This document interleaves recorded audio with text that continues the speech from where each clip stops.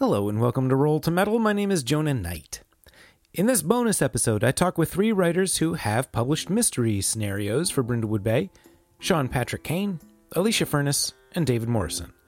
You can find links in the show notes for their work. And if you haven't had a chance to check out the Brindlewood Bay crowdfunding campaign, hey, this is a great time to do so. Got a link for that as well. Okay, let's go. Hi, I'm David Morrison. I am a long-term RPG player, and I am also have written and designed some work myself as well. I have written for both Brindlewood Bay as well as for the sister game, The Between, as well. More of my writing is for The Between than for Brindlewood Bay, but I still have a place in my heart for it. It's a really fun game to write for, so I'm glad to be here today to chat about it. I'm Alicia Furness. I am a TTRPG writer and designer. I've been doing it since about 2019. I have written so much Brindlewood Bay material, too much Brindlewood Bay material. I have both official Brindlewood Bay content that's in the Kickstarter and some stuff that I have designed on my own, some unofficial stuff. And I even spun off from that and made Paranormal Inc., which is a GM-less hack of Brindlewood Bay, because I just really love the system and I can't get enough of it. My full name is Sean Patrick Kane, and I use he, him, and they, them pronouns. I am an educator, an artist, and a game designer. In addition to writing a Brindlewood Bay adventure that I'm very proud of, I've also written the solo game Long Haul 1983, the Fake Chess game series, and the brand new Tattoo role-playing party game. I'm really excited to be here to be able to talk about this cool game and platform for some cool adventure writing. Thank you all for dropping by this cozy little podcast today to talk about Brindlewood Bay. I'm really excited because each of you has been writing and publishing TTRPG material for some time, and the big crossover here amongst the four of us is that Brindlewood Bay seems to have captured something in our imagination in order to want to tell stories with this game. So I guess my first question is, before even getting to Brindlewood Bay, why write for role-playing games in the first place? Why not write your stories in a different form? Yeah, I think it's an interesting form to work in. I think what I really like is the interactive nature of role-playing games and how you can kind of build off of that. So you can create stories that sort of live rather than just being something static, which I think is great. It's always great seeing other people take your work and run with it. I love catching when people play online stuff that I've written and I can get a chance to see it. I really love seeing how they take it. So that's one thing. I think the other thing for me as well is that for me, my writing for role-playing games has definitely grown just out of my love of playing the games themselves. And I think there comes a point where once you spend any amount of time playing role-playing games, you end up writing for games, even if you don't think, oh yeah, I am now a games designer. Just sort of every time you write an adventure for D&D or even at the table when you come up with cool stuff, it's all feeding into that sort of, you are creating, even if it's not formal writing, it's still that same creative process. So I think it's, for me, certainly I never thought, I'm going to go out and write games because that's the thing I want to do. It's just because of my experience, it's where I've ended up, I think. For me, I started to design games because I wanted to see things that hadn't been easily available to me when I was younger. So as a femme person, I was often around people who played role-playing games, but I was never invited to play them. And also from what I saw, the content didn't particularly interest me. And so when I got older and I started finding more variety of things just sort of beyond Dungeons and Dragons or whatever, I mean, I also play D&D, but finding a wider variety made me want to make games for people like me who didn't see themselves represented, who didn't see the kinds of content. So even though it's out there, it's harder to find. And I wanted to help contribute to making more content so it's easier to find. I feel like I would just combine those two great answers into mine. David's mention of the interactive nature was something that was really immediately clear to me when I started playing and GMing games very, I was going to say late in life, but as an adult. Like, I did not have exposure to role-playing games as a kid. I did not grow up in D&D. This is very much like an adult hobby that I started dipping my toes in. And being around a table of people and saying, okay, we're about to do something over the next couple hours that none of us could do individually. It's all about like what we're going to be able to each add to this kind of special little stew that we're brewing was really, really wonderful. And I think that kind of interactive, collaborative nature feeds very naturally into the GM to designer pipeline when you start thinking about like, okay, how else can I set up other people to also have those really lovely experiences? And then hearing, Alicia, when you talked about like the content that you were creating, I think the other part for me was like, okay, we're here at this table, the five of us, we're making this awesome special stew, and we're going to be really aspiring to telling stories and creating narratives that we don't see in 10 other places, right? We are not here to rehash the movie we saw last week. We might be internalizing and digesting and kind of regurgitating ingredients and elements in new and unexpected ways, but we're doing something special and new here. And so I think that is a lot of what drives my work as a game designer.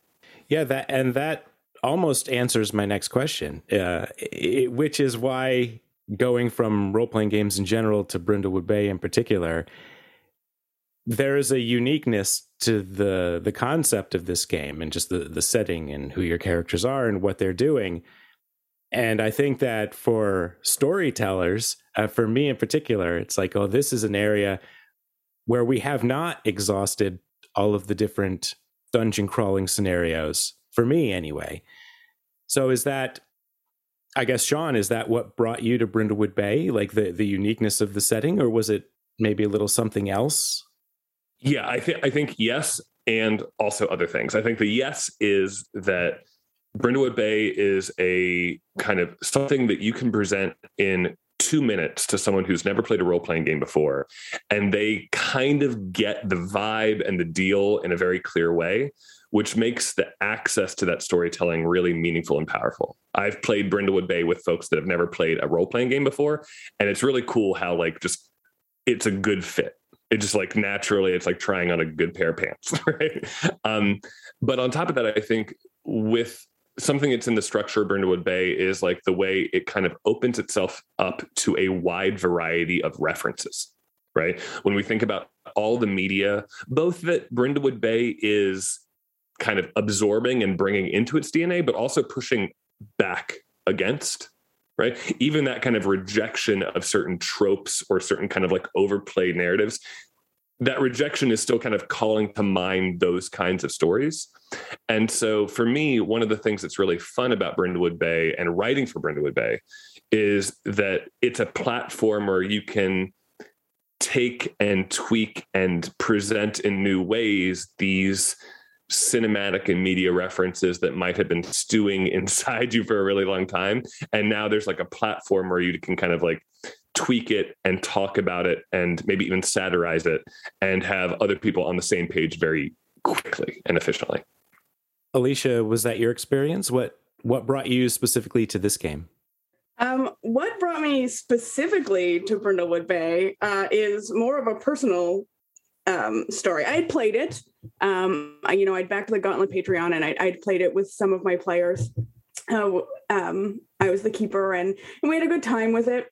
And that was kind of it. And then I had sort of spectacularly blown up my own 5e writing career when there was a little bit of controversy about a project I was involved in.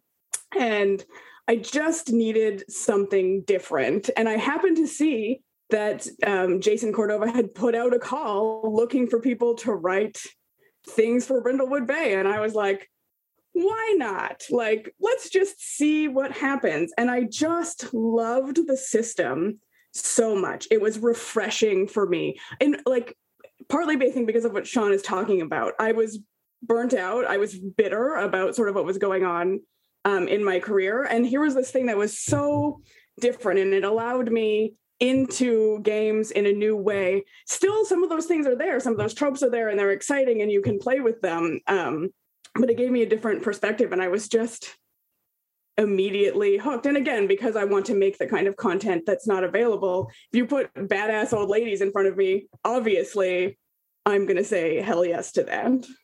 Yeah, again, my route is somewhat different. Again, I actually I'm in the privileged position that I had played in some of Jason's early playtests of The Between, which, for listeners who've heard the interview with Jason recently, mentions in that the Between was actually written, or mostly written, before Brindlewood Bay. So when I'd also as well written a couple of pieces for the Gauntlets Codex magazine already by this point.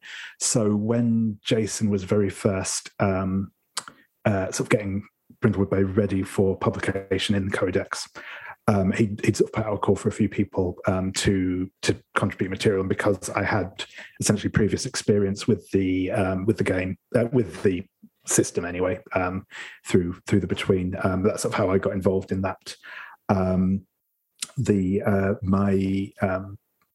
My mystery, The Long Dark Tea Time of the Soulless, which obviously you've just been playing recently, was, I think, and forgive me if I'm incorrect here, was I think the first one released after the game itself, because I had that bit of experience already. I was sort of writing it alongside Jason, sort of getting the final files ready for publication. So I sort of came out a bit earlier there. So sort of I essentially wrote that mystery before I'd actually played Brindlewood Bay itself. So that was kind of my route into the game. But I do want to kind of jump in on what sort of has been said a bit already as to why even if I hadn't got into it that way, I think it still would have found it really interesting. Is as sort of been mentioned, it's a really evocative theme. It's a really interesting thing to write for, because you can draw, and as it's been said, so many bits of story out there. I think there's something about a semi-contemporary setting that makes you feel like you can take it in more directions, because it is a broader field to play with. And I think as well, what really I really find it interesting, and why I think other people maybe, and so if I'm spoiling a future question as well, but might like about writing for The Between, is that the structure is such a nice way to write. There's so much kind of it's a great combination of guidance and freedom that you get with the sort of the structure of a mystery, and so I think that even if I hadn't had a slightly unorthodox entrance to the project, that element of it would have still really drawn me to it. Yeah, the interesting thing about the scenarios, the mysteries for Brindlewood Bay, is how concise they are. The form from the very beginning has been about 2 pages for just about each one of these things, which gives us a lot more power behind word choice and sentence structure. So I am always interested in talking about word choice. So because of the concise nature of these, it seems a little natural to sort of get into the power of a specific word and a specific phrase with this. Was that style, I guess, was that tricky for any of you to sort of say, instead of writing 20 pages to tell this scenario, I'm now going to do it in 2? Was condensing that down easy? Was it second nature? Was it hard to get your heads around? Yeah, I actually found it really easy, I think. I love, as a writer for and a player of Brindlewood Bay, is how much power it puts in the hands of the players. And keeping that in mind as I was writing just made it so easy to be like, this is actually not my story to tell. I'm not creating a story. I'm giving you the pieces to create a story, and it's entirely your story.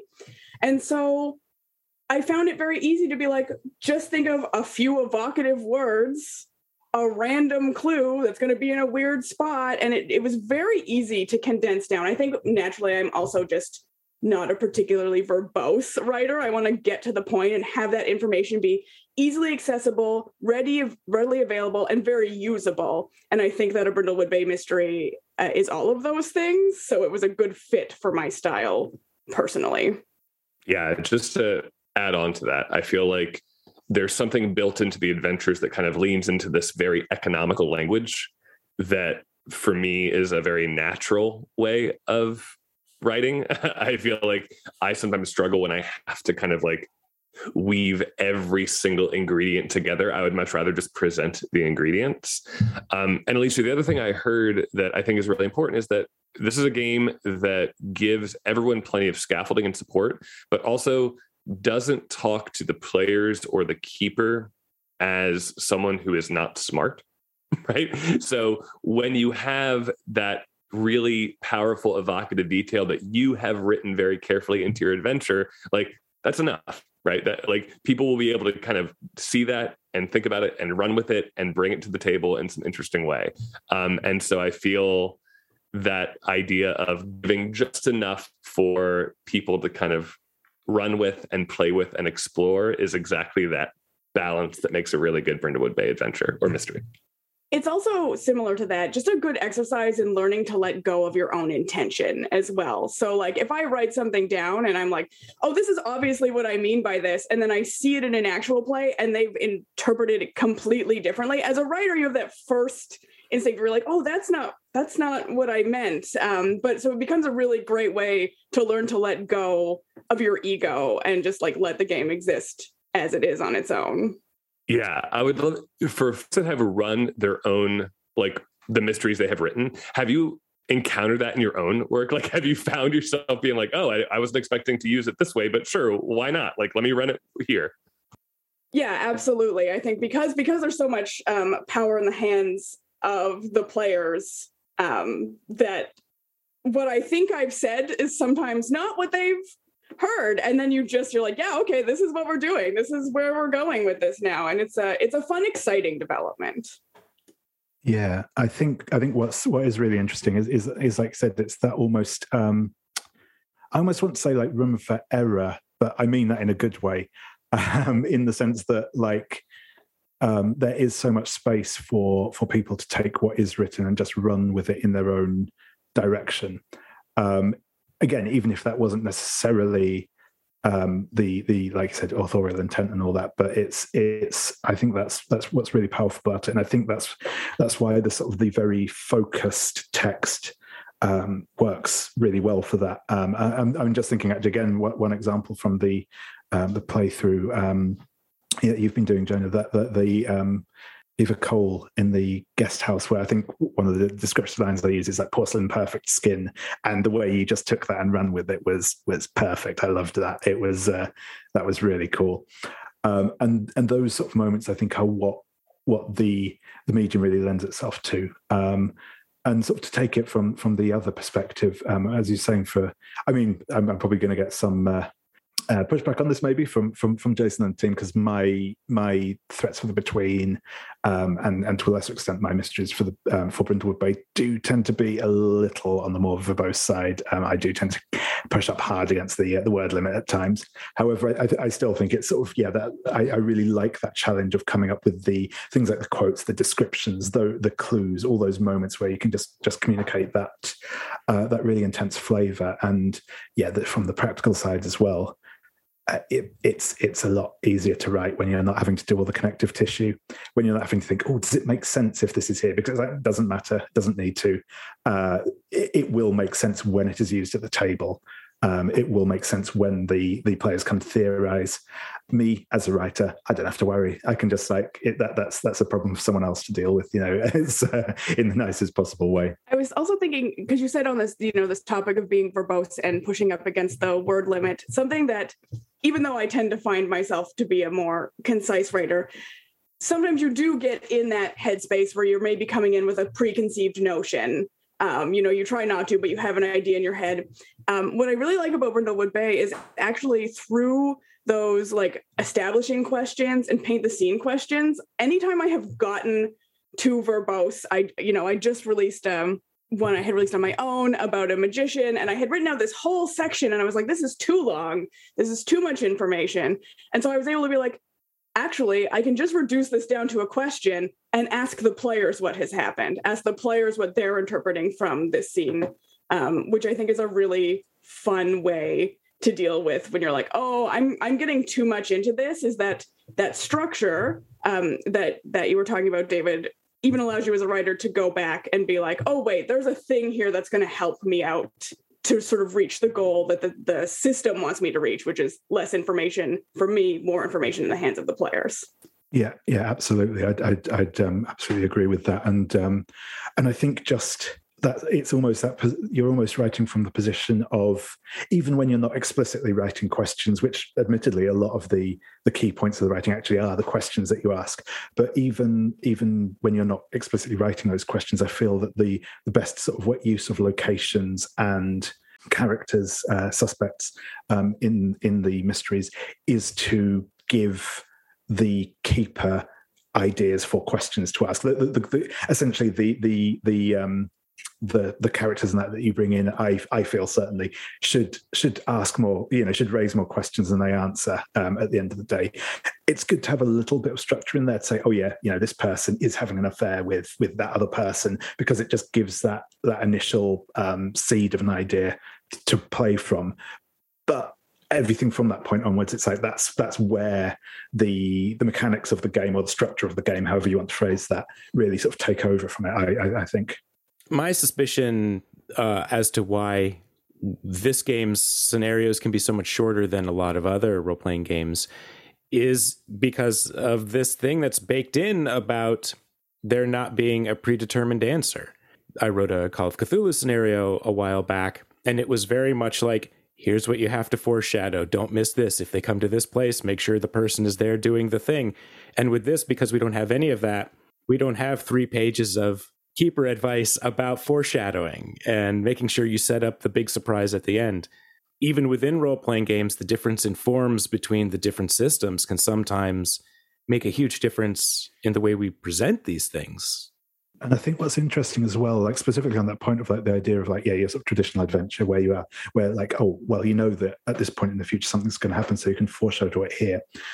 The thing is that even with a game like this, that still happens, because if like your initial scene, you have, the mysterious figure lurking in the shadows, you are going to want to find out who that is later on. So it will come up, and that kind of moment will play into what happens later a lot of the time. I mean, yeah, obviously some threads do get dropped along the way, but it's still that sort of idea that I think the way that people build off of details that have been said, the way that people spark off of each other at the table, every time you introduce an element, that is going to get picked up and reused later, because it's in everyone's mind, even if they're not doing it consciously. I think it's still going to feed in, and again, in the between, there is like some specific mechanics around that very sort of process, but it's I think it's just something that happens. And I mean, I'm not even saying just in Brindlewood Bay and in the between, just in games in general that have a more heavily improv element, that sort of stuff. Just I certainly find happens naturally just because of how human brains work. Yeah, I've heard Jason Cordova talk about how one of the great GM moves is to like just to eavesdrop on conversations about where people think it's going and then pull the best one out. And I feel like Brindlewood Bay kind of cuts out the middleman in that way, where it's like, yeah, like here's the shadowy figure at the beginning, like, and now as a player, like you tell me who you want that shadowy figure to be. Like, what would be the most engaging thing for you? Like, who do you want it to be? Let's roll that way. And I feel games that allow that flexibility, I know some people feel like they're compromised because there should be like a narrative that the players are figuring out, but at least in the way that I play games and run games at my table and think about kind of just the general idea of collaborative, interactive narrative, like that stuff is exciting. Like, yeah, like why would I not want to have that shadowy figure be exactly the person you're hoping it would be and have this like great suspicion about? So let's build something around exactly that. You just touched on something, Sean, this idea that people are like, oh, it should be a narrative that the players are figuring out. And it's so interesting because, at least for me personally, what I love about Brindlewood Bay is that I don't ever feel dumb. That's a thing that I think is so empowering. Like if I sit down I'm not me personally, Alicia, I'm not a great puzzle solver generally. So to sit down and play a game where there is no answer, so I can literally never be wrong unless the dice tell me I'm wrong, is such a genius and open and inclusive way to make gaming accessible for people. And so it's just, I'm not saying that you say this, but just this idea that there are people out there who's like, no, you have to have that mystery and there has to be a solid answer is mind-boggling to me, because I've never wanted to play that way. So that Brindlewood Bay exists is kind of revolutionary for me.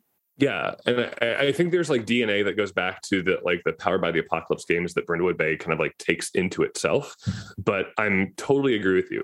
Like as a player, I remember, after I got into role-playing games as an adult, I was like, you know what, I should try like D&D. Like I should go to my local meetup and like do a little one-shot or like a drop-in game. And I remember very early on, they were like, okay, like I set the scene, like the DM had this huge idea of this expansive world and this map that people could drop in and drop out of.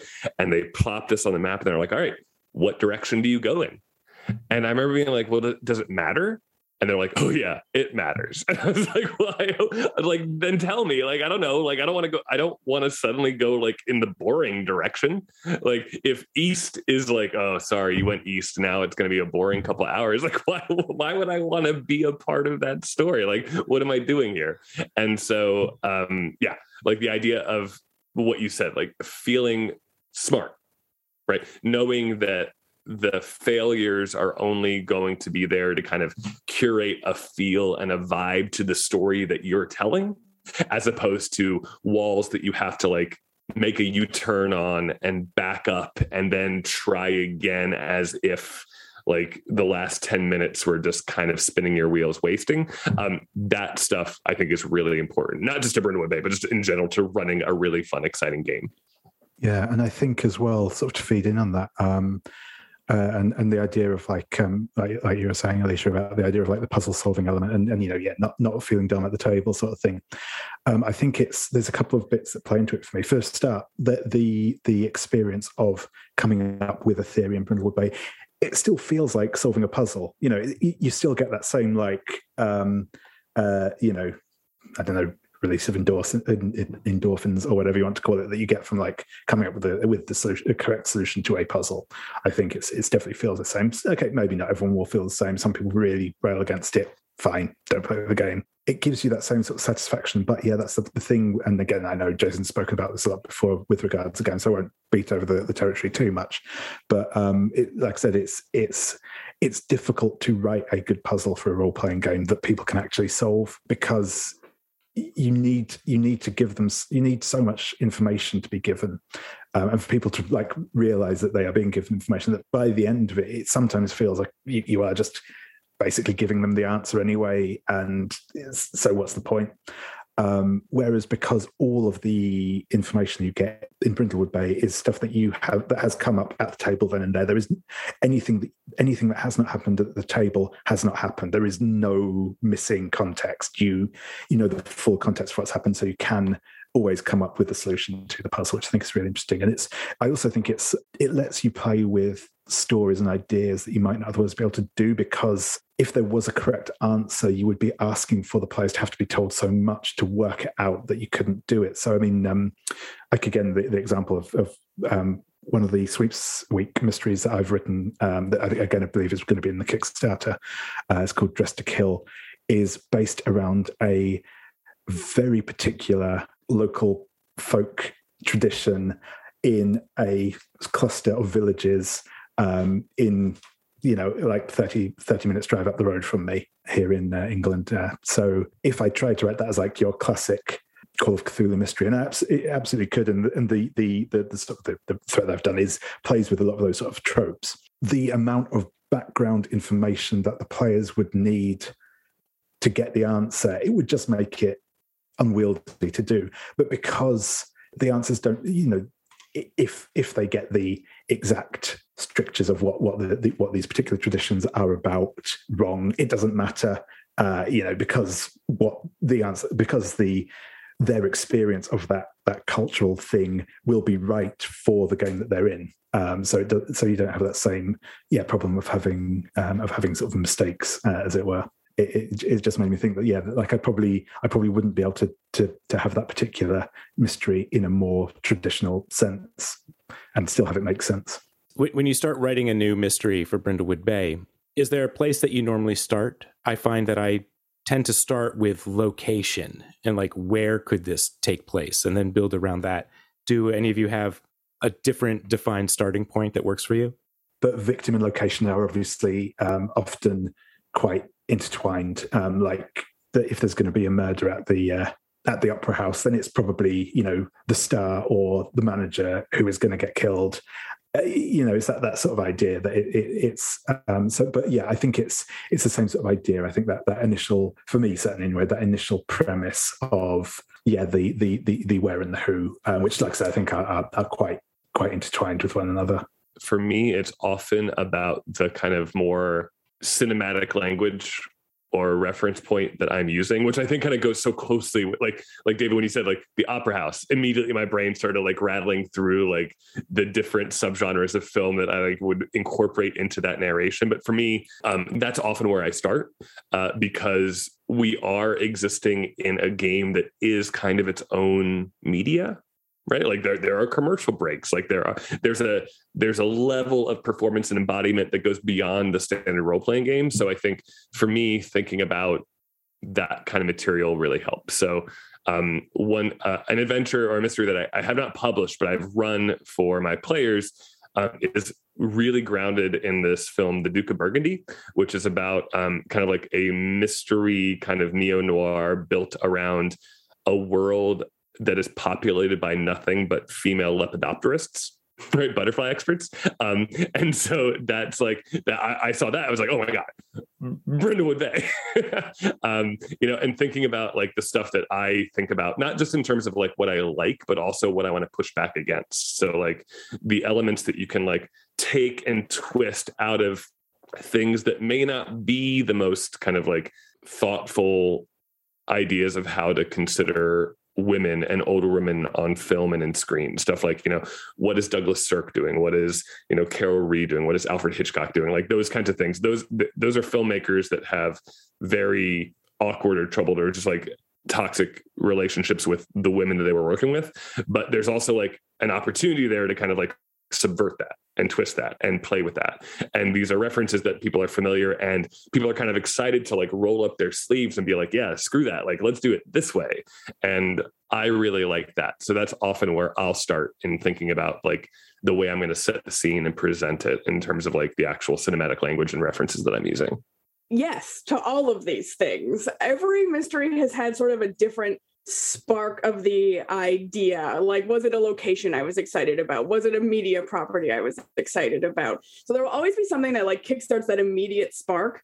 But I think my starting point when conceptualizing actually ends up being more about like theme and perspective. What is it that I'm trying to say? What is it that's the overarching theme of the mystery that I'm writing? So I wrote a sweet mystery called Let the Night One In, which is set in frozen northern Canada and is sort of broadly inspired by The Thing.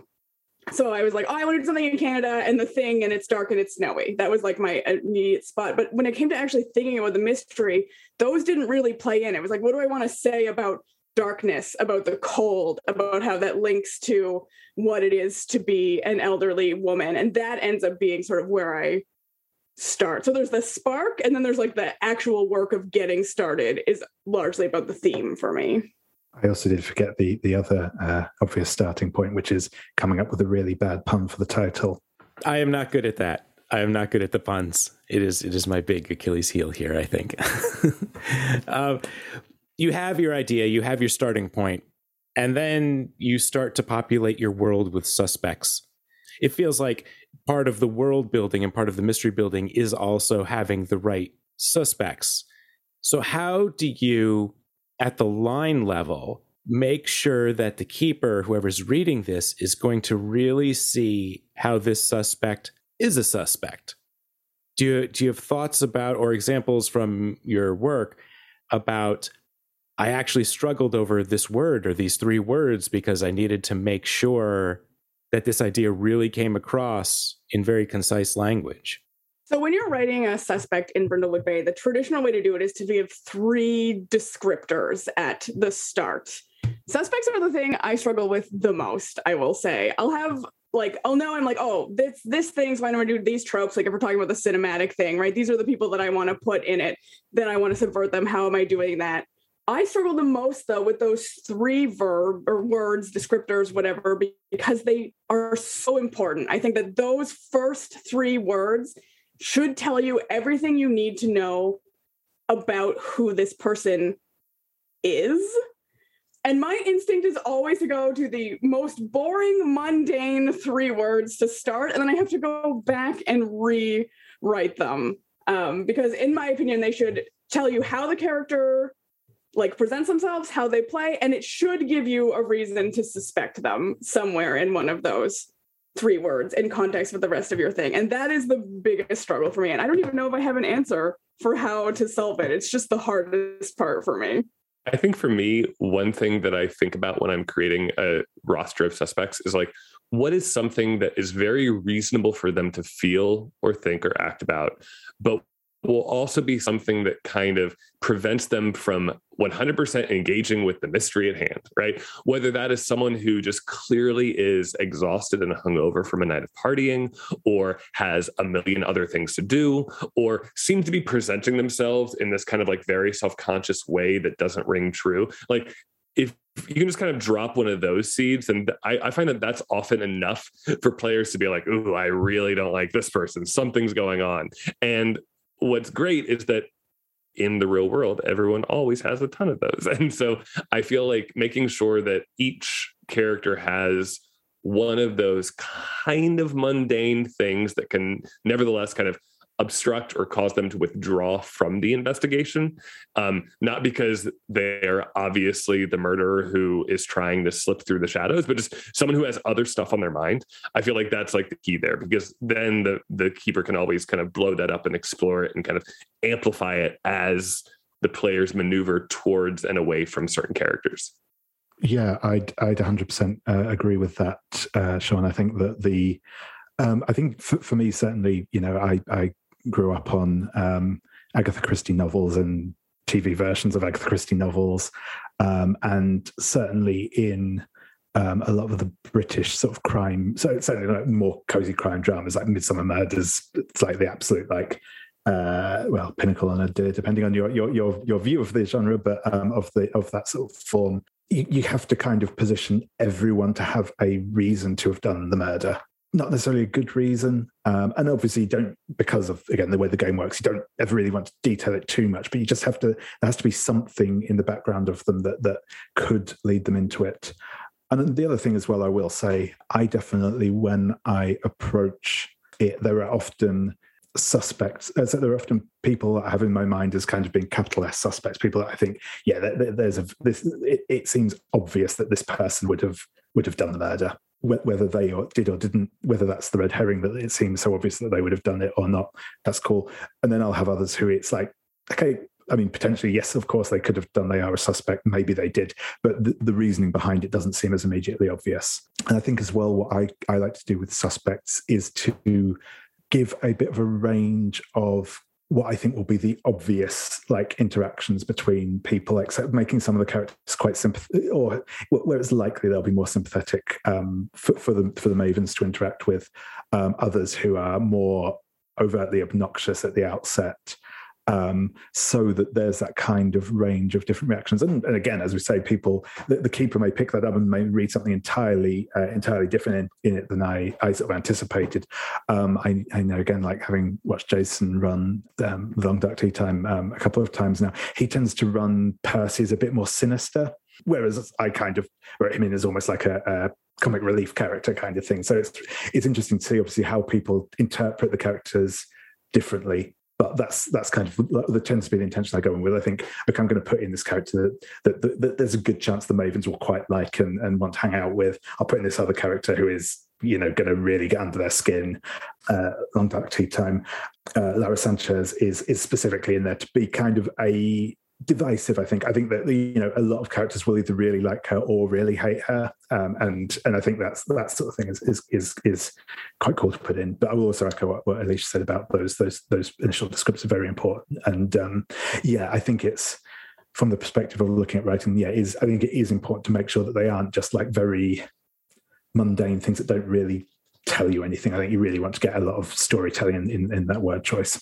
I was going to say there's also the difference between like when we're talking about a sort of regular mystery and when we're talking about a sweepsweep mystery, because the way that we write the characters is so, at least for me, so vastly different for those two situations. So, and I think like in a sweepsweep mystery, they don't really have to be suspect at all. They can just be a cast of colorful characters who happen to be around, so when you're thinking about writing, sometimes if I'm stuck on a thing and I'm like, my suspects are not coming together, it's a matter of switching. Maybe I'm writing a regular mystery and I'm like, oh, actually, these suspects are for a sweepsweep mystery or vice versa. And so there is, I think, a very different framework there between like the suspects and the characters that would appear in a regular mystery and a sweepsweep mystery. So writing for them is a little bit of a different mind shift in that regard too.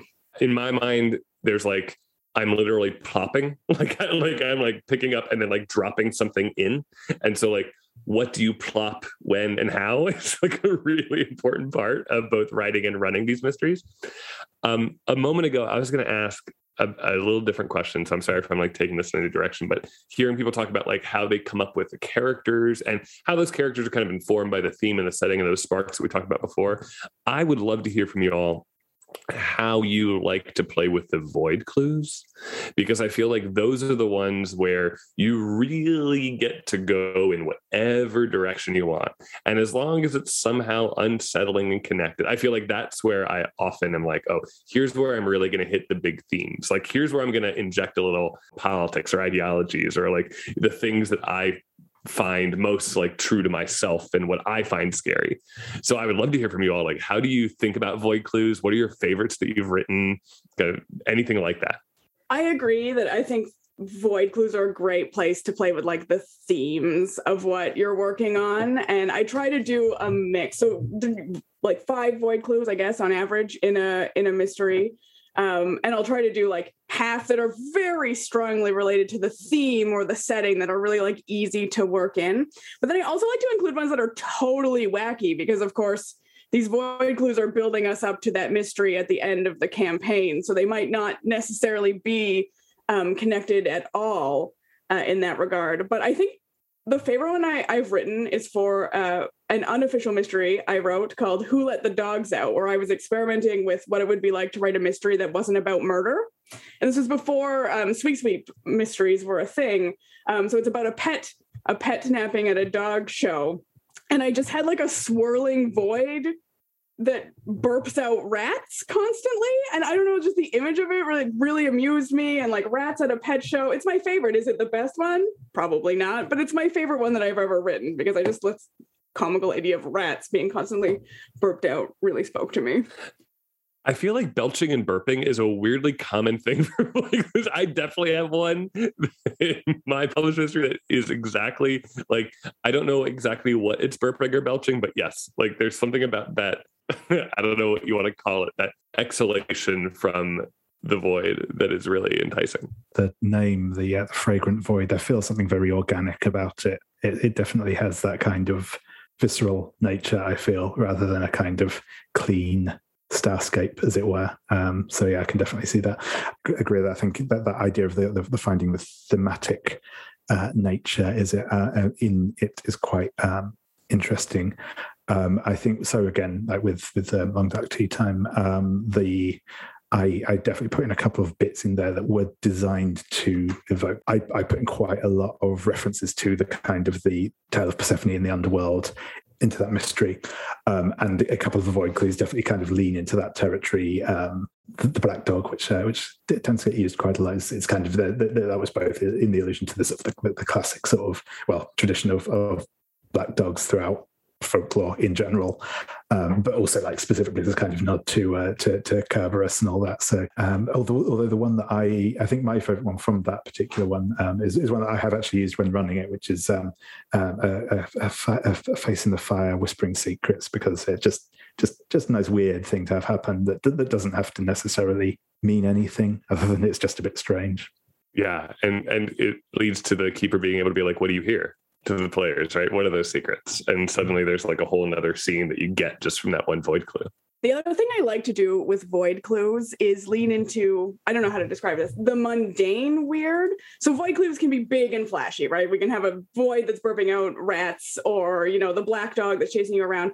Or you can have those things that I think may play more like psychologically, like you turn and you think there's tentacles coming out of a cocktail glass or something, and then it's not there when you look again. I really like void clues that play with that as well, because it grounds them again in the coziness and the unsettling nature of these kind of small town mysteries. Yeah, I think, Alicia, when I hear you say that, like there's an element of paranoia that goes with kind of like the degradation of the crowns when you think about like the character arcs there that can go there. In my mystery about, a chapel with a garden on an island in a rainstorm, there's a lot about like gardening. And one of the void clues is just like a pile of dead, desiccated honeybees. And it's one of those things that like the players will always really latch onto and suddenly start inventing their own narratives around, which kind of naturally bleeds into this kind of like, how much of reality are you still gripping, and where is this paranoia starting to set in?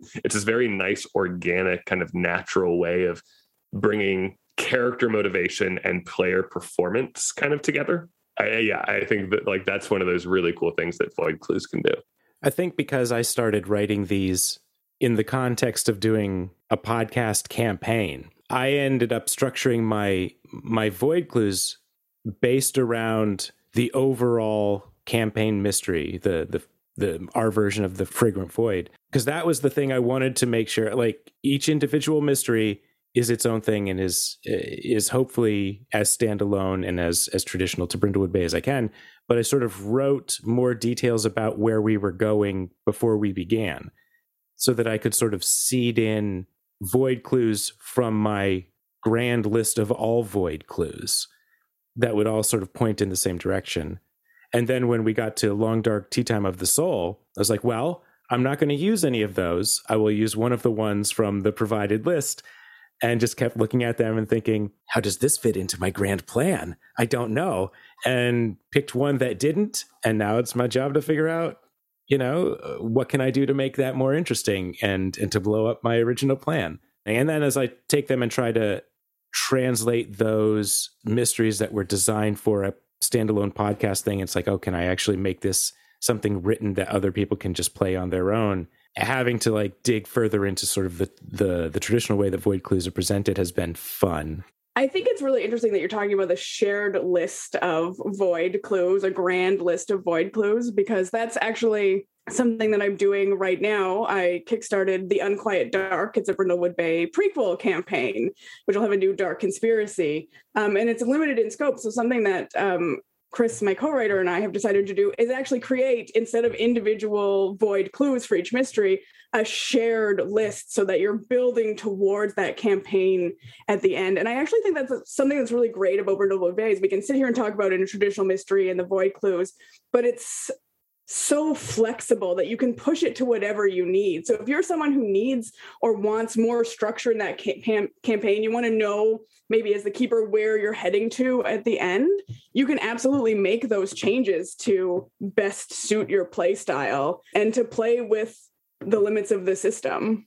And I think that kind of extends to clues more generally as well within individual mysteries themselves, because obviously we've said a lot about how, it's all about the players coming up with an answer for the clues that they have in front of them at the table. And that's obviously very, very true. But obviously as well, the thing that you can, I don't feel it's counter to the intent of the game, unless you're really kind of like trying to mislead people with it, is you can absolutely put your thumb on the scale with the clues that you give out when people look for them. You can absolutely, you know, favor certain suspects and what have you with the clues that you are giving out, because obviously some clues will seem more obviously point towards certain suspects or certain ideas and stuff like that. And so that's still something that you do have a lot of influence over as the keeper. You know, yeah. So, I think both approaches can be very good. You can very much just like kind of look at the list of clues and go, I'm going to pick this one because I don't know what it means. Or you can think, oh yeah, no, I want to kind of steer this mystery towards a certain place or a certain idea. Maybe it won't go there, but you can very much tilt the scales in your balance. It looks like our time is getting towards the end here. My final question would be, because Brindlewood Bay is a little bit different from where most people start with their role-playing game experience, their hobby, do you think that keepers, GMs for Brindlewood Bay need maybe a slightly different skill set than in other games? Like, what would you, if someone is coming to this game for the first time, maybe from Dungeons and Dragons or Call of Cthulhu, what advice would you give the GM about how to think about running one of these games optimally? Relinquish control is my number one tip. You have to stop feeling like the author, because the players are equally the author. And I think that's true in a D&D game too, but it often doesn't end up getting played that way. You have a sort of ultimate authority, and the keeper is really, in my opinion, not the ultimate authority. So relinquish control, but thusly, or conversely, relatedly, if you have players who, I think particularly coming from like a D&D world, encourage them to become the co-authors of the game, encourage them to engage with the mechanics. In my experience for running Brindlewood Bay for people who primarily play Dungeons and Dragons, they come in with a very preconceived notion about what should be done, how things are going to work. Clues, for example, I'll drop a clue and they'll try to get more information about the clue, which obviously is kind of not really how Brindlewood Bay works. And so you have to relinquish that control and then encourage the players to take ownership of it if it's not something that they're comfortable with. In my experience, people who haven't played a role-playing game actually do better with Brindlewood Bay than someone perhaps coming from a D&D background, because the playstyle can feel very different. And have fun. That's my tip. Relinquish control and have fun. I 100% agree with that. I feel like there are no secrets at this table, right? Like the characters are going to be uncovered secrets, but like the rules of the game are not secret. I'm going to tell you right away, like, you are the ones who are going to piece this together. Your game, the joy and pleasure you're going to derive is not by like finding out what thing I have in my head, but arguing and debating and coming up with a really cool thing that you feel good with. So as long as you feel good with, we have won this game. Like, it is exactly what we wanted. And so the more explicit you can make that up front, I think will hopefully not only build buy-in with your players, but also let them play the way the game wants to kind of support them. I think making that really clear and thinking of the keeper more as is a weird analogy. I don't play tennis, but I imagine, the tennis coach that has like the player on one end of the court and they're on the other, and they just kind of keep hitting lobs over and over again to see like how the player returns them. That's kind of what you're doing as the keeper. You're just kind of lobbing things over the net and seeing how it's going to bounce back at you.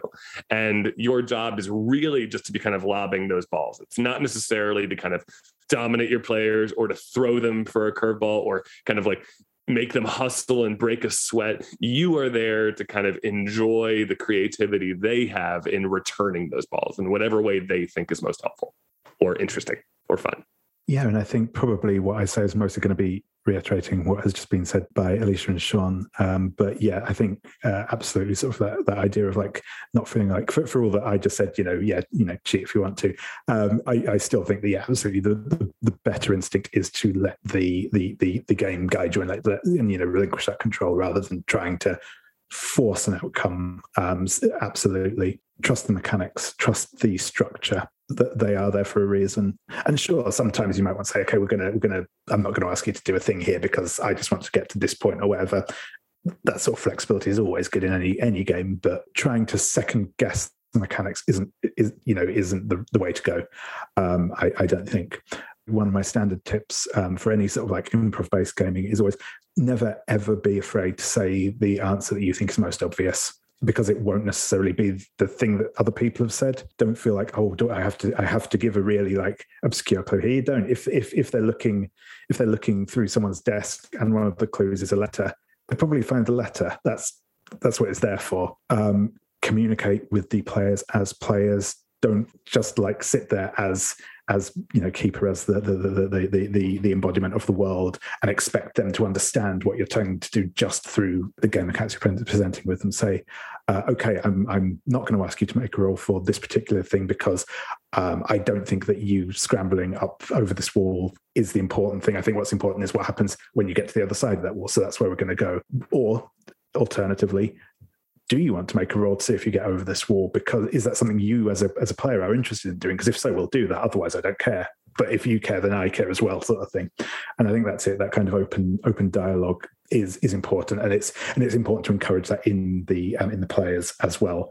That they can just stop and say, "Hey, this is kind of where I want to go with. I'd like to have a scene with this person." All of those sort of questions very important to have, and yeah, that's, I think, probably, yeah, again, especially from that sort of more trad idea of what like a game session should look like. I think that's one of the most important things to have, is just talk to each other as player and GM, as well as kind of being in character and doing his stuff. I have one other very Brindlewood Bay specific piece of advice for players and keepers alike, and that's get in the crowns. Use the crowns. In my experience, new players are hesitant to use the crowns because it feels like a countdown to the end of your character. So if you're a keeper, encourage them to use the crowns. And if you're a player, embrace them, because so much of the storytelling and the character building is coming from the crowns. And as you start to work down the crown of the void, the tension naturally ratchets up in the game because you are aware that you're running out of time and options. So use the crowns.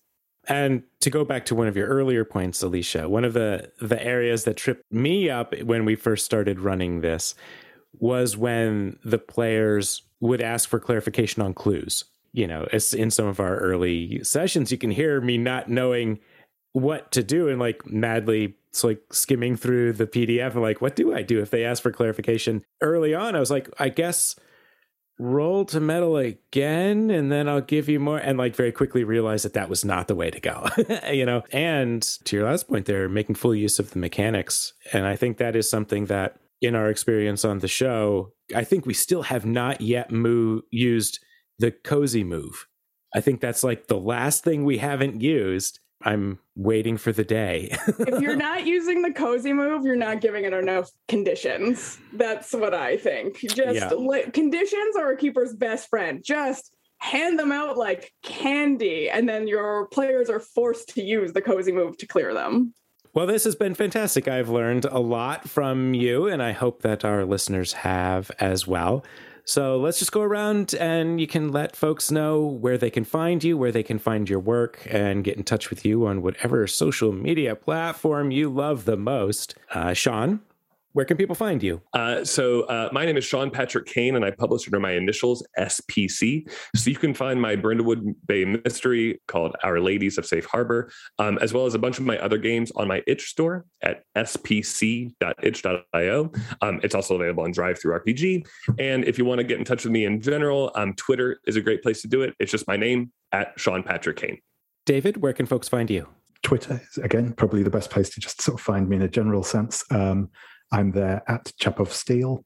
Likewise, I have an itch page with a couple of scenarios for the Between on there at the minute. There will hopefully at some point be some more stuff on there, but I'm on there as Trashbacchus. I also have a kind of promotional Twitter at Trashbacchus as well, though I use that a lot less than my personal one. So, you know, probably better to find me on the former. I'm also one of the co-hosts on the Gauntlet podcast. So if you are kind of looking into the sort of stuff around the Gauntlet, you may hear me on occasion. I have in fact spoken about, which I just want to get a quick shout out for, Alicia and Chris's excellent, 2-player and GM hack, Bed, Breakfast and Beyond, which is truly amazing. Do check that out as well. But yeah, that's where you can find me mostly. And Alicia, where are you these days? I am always on Twitter. I'm on Twitter entirely too much. You can find me there just at Alicia Furness. I just publish under my own name. So you can also find all of my Brindlewood Bay stuff I've released on my own on itch, just Alicia Furness, itch.io. I also have the stuff on Director RPG as well. And I have my own web store. And you should buy my stuff from there because I get more money and it's in Canadian dollars. So you spend less money, most likely. And that's just aliciafurness.com. Thank you all once again for coming on. I had a great time talking with you all today. Well, thank you, Jen. It was really nice to be here. Yeah, absolutely. Loved getting a chance to chat with you all. Thank you very much. Yes, thank you.